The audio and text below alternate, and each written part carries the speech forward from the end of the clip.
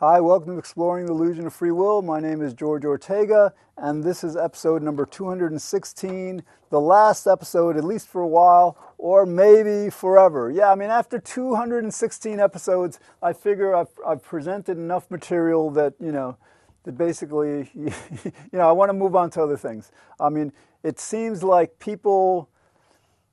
despite the evidence, like with climate change, people aren't able to accept the evidence about climate change yet, and it may take them years, God, hopefully not too long with climate change. But the same thing with this, it may take people a while to digest this.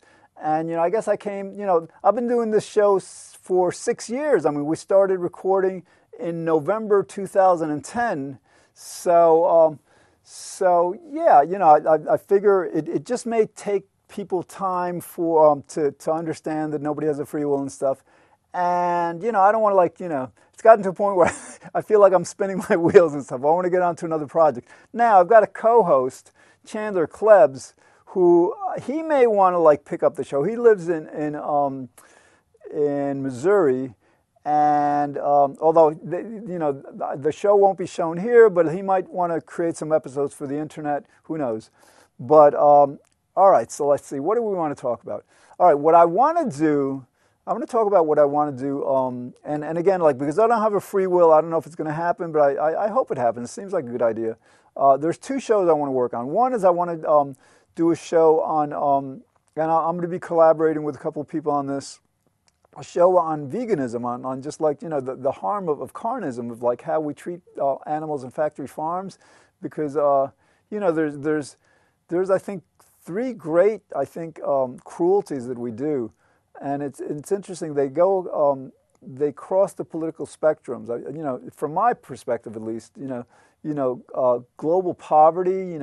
About over 1 billion people, just just living in very, very unhealthy conditions. Their kids dying at a rate of 30,000 a day from largely preventable poverty-related causes, illnesses and malnutrition and all. That's one major tragedy of the world. Another major tragedy is the way we treat factory farmed animals. 60 billion animals each year, suffer what has to be described as torture. You have sows, female pigs, confined to what they refer to as gestation crates. It's a crate so small for months at a time that they can't even turn around. I mean, this is beyond sick. And the last one is basically, I believe, that abortion doesn't seem right. I tend to be a liberal, and liberals have been defending, pro-choice for decades and stuff.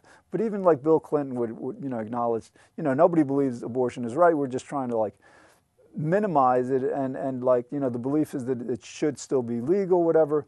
But anyway, these 3 tragedies I think are major, and veganism is one of them. So I want to address that, and but I want to. So in addition to that show, I think I want to do another show, and it reflects for 30 years, since the early 80s. I've been working to end global poverty. To just I wrote a book. I basically created this idea back in the mid 80s.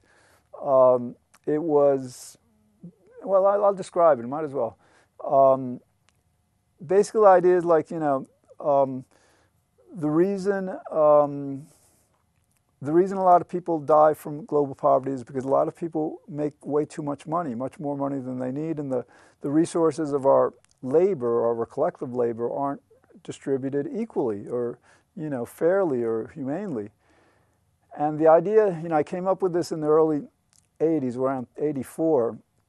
The idea is simply that if companies were to be created that manufacture products like supermarket products, clothing products, whatever it is, but, and they told consumers, well, all 100% of the profit from this product is going to be donated to, it could be ending global poverty, it could be addressing climate change, it could be, education, medical research. There's so many common causes that could benefit us all. then, like when people shop for this stuff, instead of buying, let's say, they go to the supermarket and they've got a choice of ketchup, Heinz, Hunt's, or this, let's say, ketchup 10 poverty ketchup, right? So that what happens is the same quality, same price product, that, it's not costing the shopper anything. They buy the ketchup for 10 poverty ketchup, and 100% of the profit from that is used to end poverty. Now, I came up with this idea in '84, and I remember I started telling people about it back then, and then people said, hey, well, somebody's doing that. Paul Newman in Westport, Connecticut, nearby. He actually created a company in '82 called Newman's Own, and he donated, because like a lot of people would say, no, you can't run a business, and donate 100% of your profit to charity. It just won't work. So like the great thing about Newman's Own was that I could demonstrate to people, oh yeah, well, this guy's been doing it, and so he's been doing it since '82, and like he's donated over $500 million to thousands of charities, over the last 30 or so years. So it can be done. So anyway, so I was working on that, and I was working on ending poverty, and I was working since 2006 to kind of like address climate change, and more recently over the last 6 years to help people overcome this belief in free will, because it's so harmful. And the other thing is, like, I've been working to pretty much help people become happier, because happiness is really what everything is about. This is why I do all these shows. If I didn't think overcoming the illusion of free will would make people happier, there's no reason to do it. I mean, like, sometimes there's a reason, motivation that's just like knowledge for knowledge's sake, but I tend to kind of like devote my energy to what I believe is going to help create a happier world. So what I came to the realization that there's only so much that I could do in those areas, because the opposition against a lot of stuff, whether it's lack of understanding, lack of accepting the free will as an illusion, or enough concern for people who are like starving or dying of these preventable diseases, or addressing the threats of climate change, if people aren't ready to do those things, I think after like 30, 35 years of working on this stuff, I said to myself, hey, I don't want to spin my wheels. I don't want to keep working on things that only have limited utility. So then I kind of like I recollected this saying by Gandhi, by Mahatma Gandhi, this Indian Prime Minister, really like revered leader of India back in I think the 30s, 40s, I don't know. He was quoted as saying, "Be the change you wish to see in the world." Okay, so in other words, instead of trying to change the world, change yourself, and maybe if enough of us do this, the world will change. And so so like the other show that I'd like to do, I hope I do it. It seems like a good idea. Is like a show on enlightenment. So like this idea of enlightenment is a bit because like I pretty much have like mastered this happiness. I mean, I can be pretty much not as happy as I'd want to, because I mean, like, part of what I'm trying to do is bliss out, and it's harder than you would think. But I really am very happy, and so that has worked out really well. But then I realized, wait a minute, there are ways to be happy that aren't so very moral. So it's not just about happiness. It's about being happy, really happy. It's about being really good, and it's also about, for example, like having the correct view of reality. For example, there's a lot of Buddhists and gurus on YouTube, these people who claim to be prophets and holy men and stuff, who defend free will belief. No, I'm sorry, if you believe you have a free will, you can't be that enlightened. Or there are people who claim to be enlightened, and yet they eat animals, ignoring the fact that these animals, are generally tortured in factory farms before they get on people's plates. So again, if you're eating meat, you can't be really enlightened. Naturally, if you're not all that happy, you can't be enlightened. So like this show, so we're, I think, are all on different levels of enlightenment. There's some of us who are more enlightened than others. And again, none of this is up to any of us, because nobody has a free will. It's just the way things are. So, but that might be the show another show that I do soon, just like exploring, because like, I haven't really thought much about enlightenment. Right now I'm going through a process of trying to understand what it's about. I think meditation is important to it. I think what I want to like, I think you can't really be enlightened without having a very strong connection to other people. Now, me personally, I tend to deal with ideas. Communicating with people and connecting with people, that's not something that I'm very enlightened about, really. So that's something that I personally have to work on. But again, the show will be on exploring the various aspects of enlightenment, how we can all just work to become better people, not just like emotionally and spiritually, but also physically, just like making sure we exercise and eat right and stuff. All right. So back to, like, this is like the last episode of this show. I might as well go through this last push, what happened, how we came to this place, to this point in time. So it started like back in April 2010. I created this meetup in Manhattan called Exploring the Illusion of Free Will, and it's still going on. We had a meeting a couple weeks ago. We usually get 15, 20 people. It's at the Sony Plaza on Madison Avenue, which is like interesting because Madison, the Sony Plaza, Sony building is like between 55th and 56th, and like, it's, you can get into the plaza through 55th Street or 56th, but like now that like Trump Tower is on 56th Street and 5th, they've closed off 56th Street. So anyway, you can only get through 50. So anyway, it's like we started that in 2010, and then by November and like after that meetup, it things really picked up in the press about free will. Like for decades before that, you didn't see stories about it. Then like for a year or two after that, really to a great extent because of that meetup, you had about 3 dozen, articles in major newspapers and magazines challenging the belief in free will. After a while, I think people got scared and, they got too close to the truth. And since 2012, there really hasn't been much on it. Hopefully that'll change. But anyway, so like in November 2010, we started this show, and I started with this guy named Nomi, and we did a few episodes together, and then, then more recently, my friend Nick Vale, who's the producer of our Manhattan show, joined me as a co-host, and now also Chandler Klebs from Missouri, Lee's Summit, Missouri. So we did that, and then what else happened? In 2011, then I decided I should have brought the book with me. I decided to publish the first, what I did is I transcribed the first 18 episodes of this TV show and put it into book form. It's called Exploring the Illusion of Free Will. I published it in 2011 as a first edition, and then I cleaned it up a lot more and republished it, added some more material in 2013. So it's Exploring the Illusion of Free Will, second edition. That's on Amazon. You can also download it for free on the internet, PDF. Just Google the name. So I did that. And what else?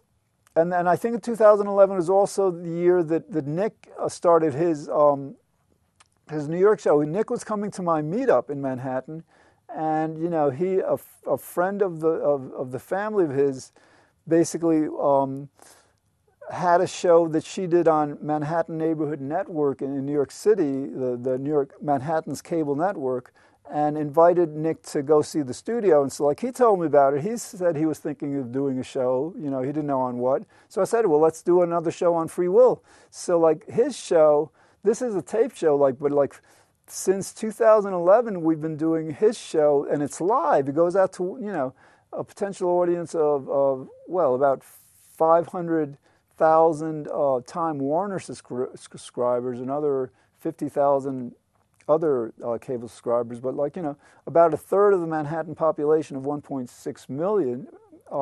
So anyway, we do that we've been doing that live show since 2011, and that was going well. Then what else? Then more recently, and then along the way, I would do things to promote this idea of free will. basically like of being an illusion. I had a sign like this that said, I think, transcend the free will delusion, right? And I used to like walk up and down Fifth Avenue in Manhattan carrying this sign, you know? And I mean, because like, especially in the summer, Fifth Avenue has a lot of tourists, so you know, a lot of people taking photos and all. And then there was another time around those years, I think 2011, 2012, where I was going into Central Park with another sign that that said "Free Debate." Einstein and I believe that free will is an illusion. Try to prove us wrong. So I'd sit down in the mall by Bethesda Fountain in Central Park. It's around 70th Street, Mid-Park. And I'd just sit there and wait for people to come up, you know, and then I had dozens of like debates, just like people just, mostly tourists, a lot of tourists, you know, just like, do we have a free will, don't we? And that was a lot of fun. So, all right, so I did that for a while. And then what else? Then recently, over the last 2 years, we created a podcast, and I think this podcast is now close to 200 episodes. It's called the Free Will, Science, and Religion Podcast, and it's also on iTunes. This show, incidentally, is on iTunes. I upload the episodes to Internet Archive, who's the host, and then you know you can download them as a podcast. But we started this podcast with basically I put it together. And then like I put this guy, my co-host Chandler, in charge, you know, so he uploads all the episodes. He records episodes and uploads them. But we have there's got to be about like 10 or 12 of us, you know, from the United States, Canada, all across the United States. And we get together on Skype every Sunday at 7. And we were doing that, you know, for the last couple of years. And interestingly, you know, so like sometimes 3 or 4 or 5 or 6 of us at a time, you know, on a Skype call. And again, like if you Google Free Will, Science, and Religion, you'll see all the episodes. They're also on iTunes. But interestingly, with that, you know, like, you know, after like talking about free will being an illusion for 5-6 years, you know, with my, you know, at least from my standpoint, and these guys for a couple of years, yeah, we kind of like. We noticed that we have other things in common, like there's several of us are vegans, and the rest of them are atheists, you know, pretty much. I believe in God. I'm a pantheist, like Einstein, that, you know, God and the universe is anonymous. But anyway, I think with that, we may do a new show called, what is it, Philosophy, Science, and Religion, where we just like, you know, cover more areas, you know, apart from this free will thing. But I think that basically covers. Well, Nick published a couple of books on free will, I think starting in 2012, and Chandler published a book on free will. How it's like he basically is very very anti-abortion, so he was explaining how, like, you know, just how people deny that we're torturing animals because this free will belief that would implicate us, and we can't see ourselves as such horrible people. I think people deny that abortion is wrong because of the free will belief, because that would mean that we're horrible people for like ending, you know, these lives before they get started and all. So he wrote a short book, just, you know, tying in that theme. I think it was from an episode I did previous to that. So we've done a lot, and again, then what we wanted to do, you know, what my personal aim was in this was to get more of the you know, established authors to write about this, and it did happen. There's a 3-time New York Times bestseller, Sam Harris. I think it may be a 4-time by now. He wrote a book in 2012 called Free Will. It's a short book, only about 80 pages or so, but he refutes free will. He's a neuroscientist. And then there's this other neuroscientist, Michael Gazzaniga. He wrote a book, Who's in Charge? I think it was 2012. And so like several books have come out. There's another a British guy, Richard, I forget what his name is, who a lawyer, who wrote a book refuting free will. You know, so some you know, work has been done, but again, like the reason I'm ending the show is because, like, you know, sometime around 2012, you know, sometimes when people get too close to a truth and the truth is too threatening, they back off. That's what happened with climate change. And after An Inconvenient Truth came out in 2006, people pretty much understood, a lot of people understood the gravity of the threat of climate change. But since then, a lot more people are denying it because they can't deal with it. In other words, like if we accept the truth of climate change, we've got to change our world, and people are not ready to change our world. So, all right. So, and like with our Manhattan show now, we just got to notice, like, we used to do it like live every week, right? But then like my producer, Nick, he didn't want to do it every week, so we started doing it every other week. That means like that this show would be like when we weren't live on Manhattan MNN, we would present episodes of this show those weeks we weren't live, and we were doing that for a while. So we went from doing like a show every week to like twice a month, and finally I think we were doing it once a month, and we've got a few more co-hosts on it, Mitch and Chloe and Mike. But like we just got a letter from the station saying, listen, we've missed too many live shows, so they now just like, I don't think we're going to be live there going on. We're going to be having a taped show, but the good thing, it may be an hour long. So who knows? We'll see. And I'm going to continue to do my Exploring the Illusion of Free Will meetup. The first Saturday of each month at the Sony Plaza in Manhattan, and our group. Even though we're going to start the podcast Philosophy, Science, and Religion, hopefully soon, we're going to occasionally just, do episodes on free will. It's just like for, again, ideas have their time, and in this whole free will thing, I think it's out there now. Just people need time to think about it, understand it, digest it. Okay, we have about 5 minutes left, and we might as well end the show like we started it, like just demonstrating why we don't have a free will. Okay, all right. First reason, cause and effect. If everything has a cause, then that means like there's a cause to every one of our decisions or any one of our actions, any one of our feelings or thoughts, right? And if there's a cause to everything we do, think, feel, say, whatever, there's going to be a cause to that cause, right? And then there's going to be a cause to that cause. And these causes always precede what they're causing, right? So then you have this chain of cause and effect spanning back cause by cause by cause.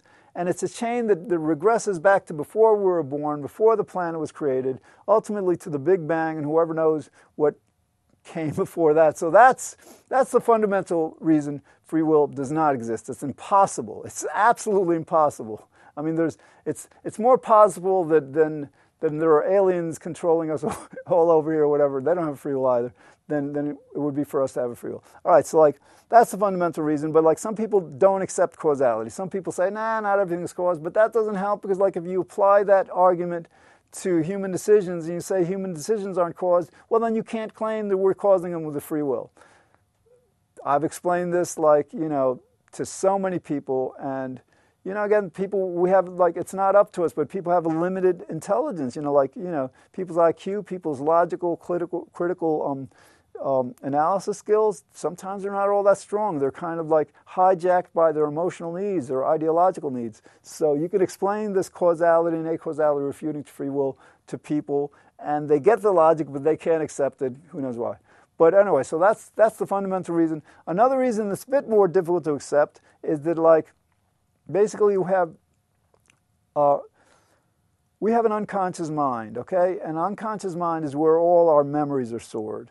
And basically, that's like we remember things, and because like our conscious mind doesn't store memories. Our conscious mind, like right now I'm conscious of the camera, I'm conscious of the lights, I'm conscious of what I'm saying, I'm conscious of what I'm thinking. It's fleeting, it's momentary. It's not where storage of data is. So that means that, all of our memories are stored in our unconscious. Now, by definition, our unconscious is a part of our mind that we don't have access to. We can't, like, that's why we have to study for tests. We have to kind of like, if we could freely will to access the contents of our unconscious, I mean, imagine that. We'd be able to remember anything we wanted to at any time.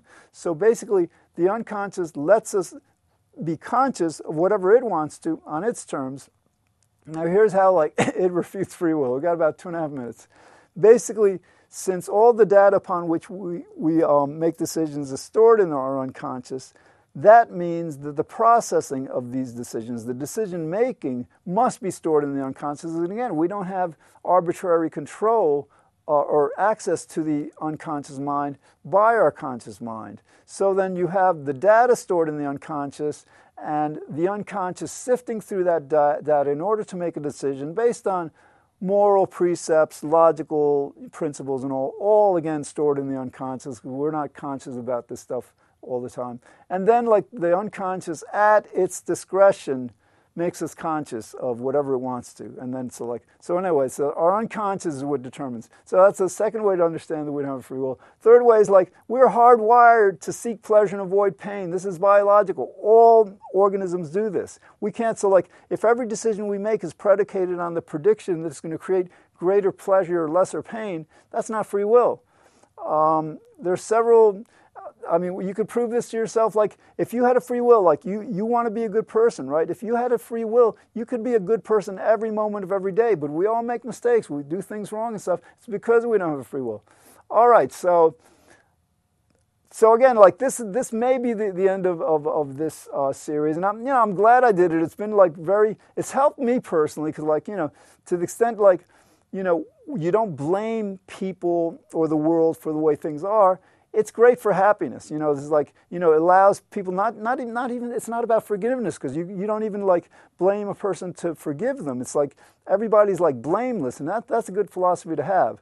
So I've enjoyed doing this. I've enjoyed, I've met a lot of good friends from this. And so, all right, so again, you can catch these episodes online, on YouTube, on iTunes, Internet Archive, they're all there. And I hope you go over them once in a while and, understand not just that free will is an illusion, but that, like, as John Searle said, for our world to overcome the illusion of free will would be, quote, a bigger revolution in our thinking than Einstein or Copernicus or Galileo or Newton or Darwin. It would alter our whole conception of our understanding of the universe, end quote. Okay, thanks for watching. Take care.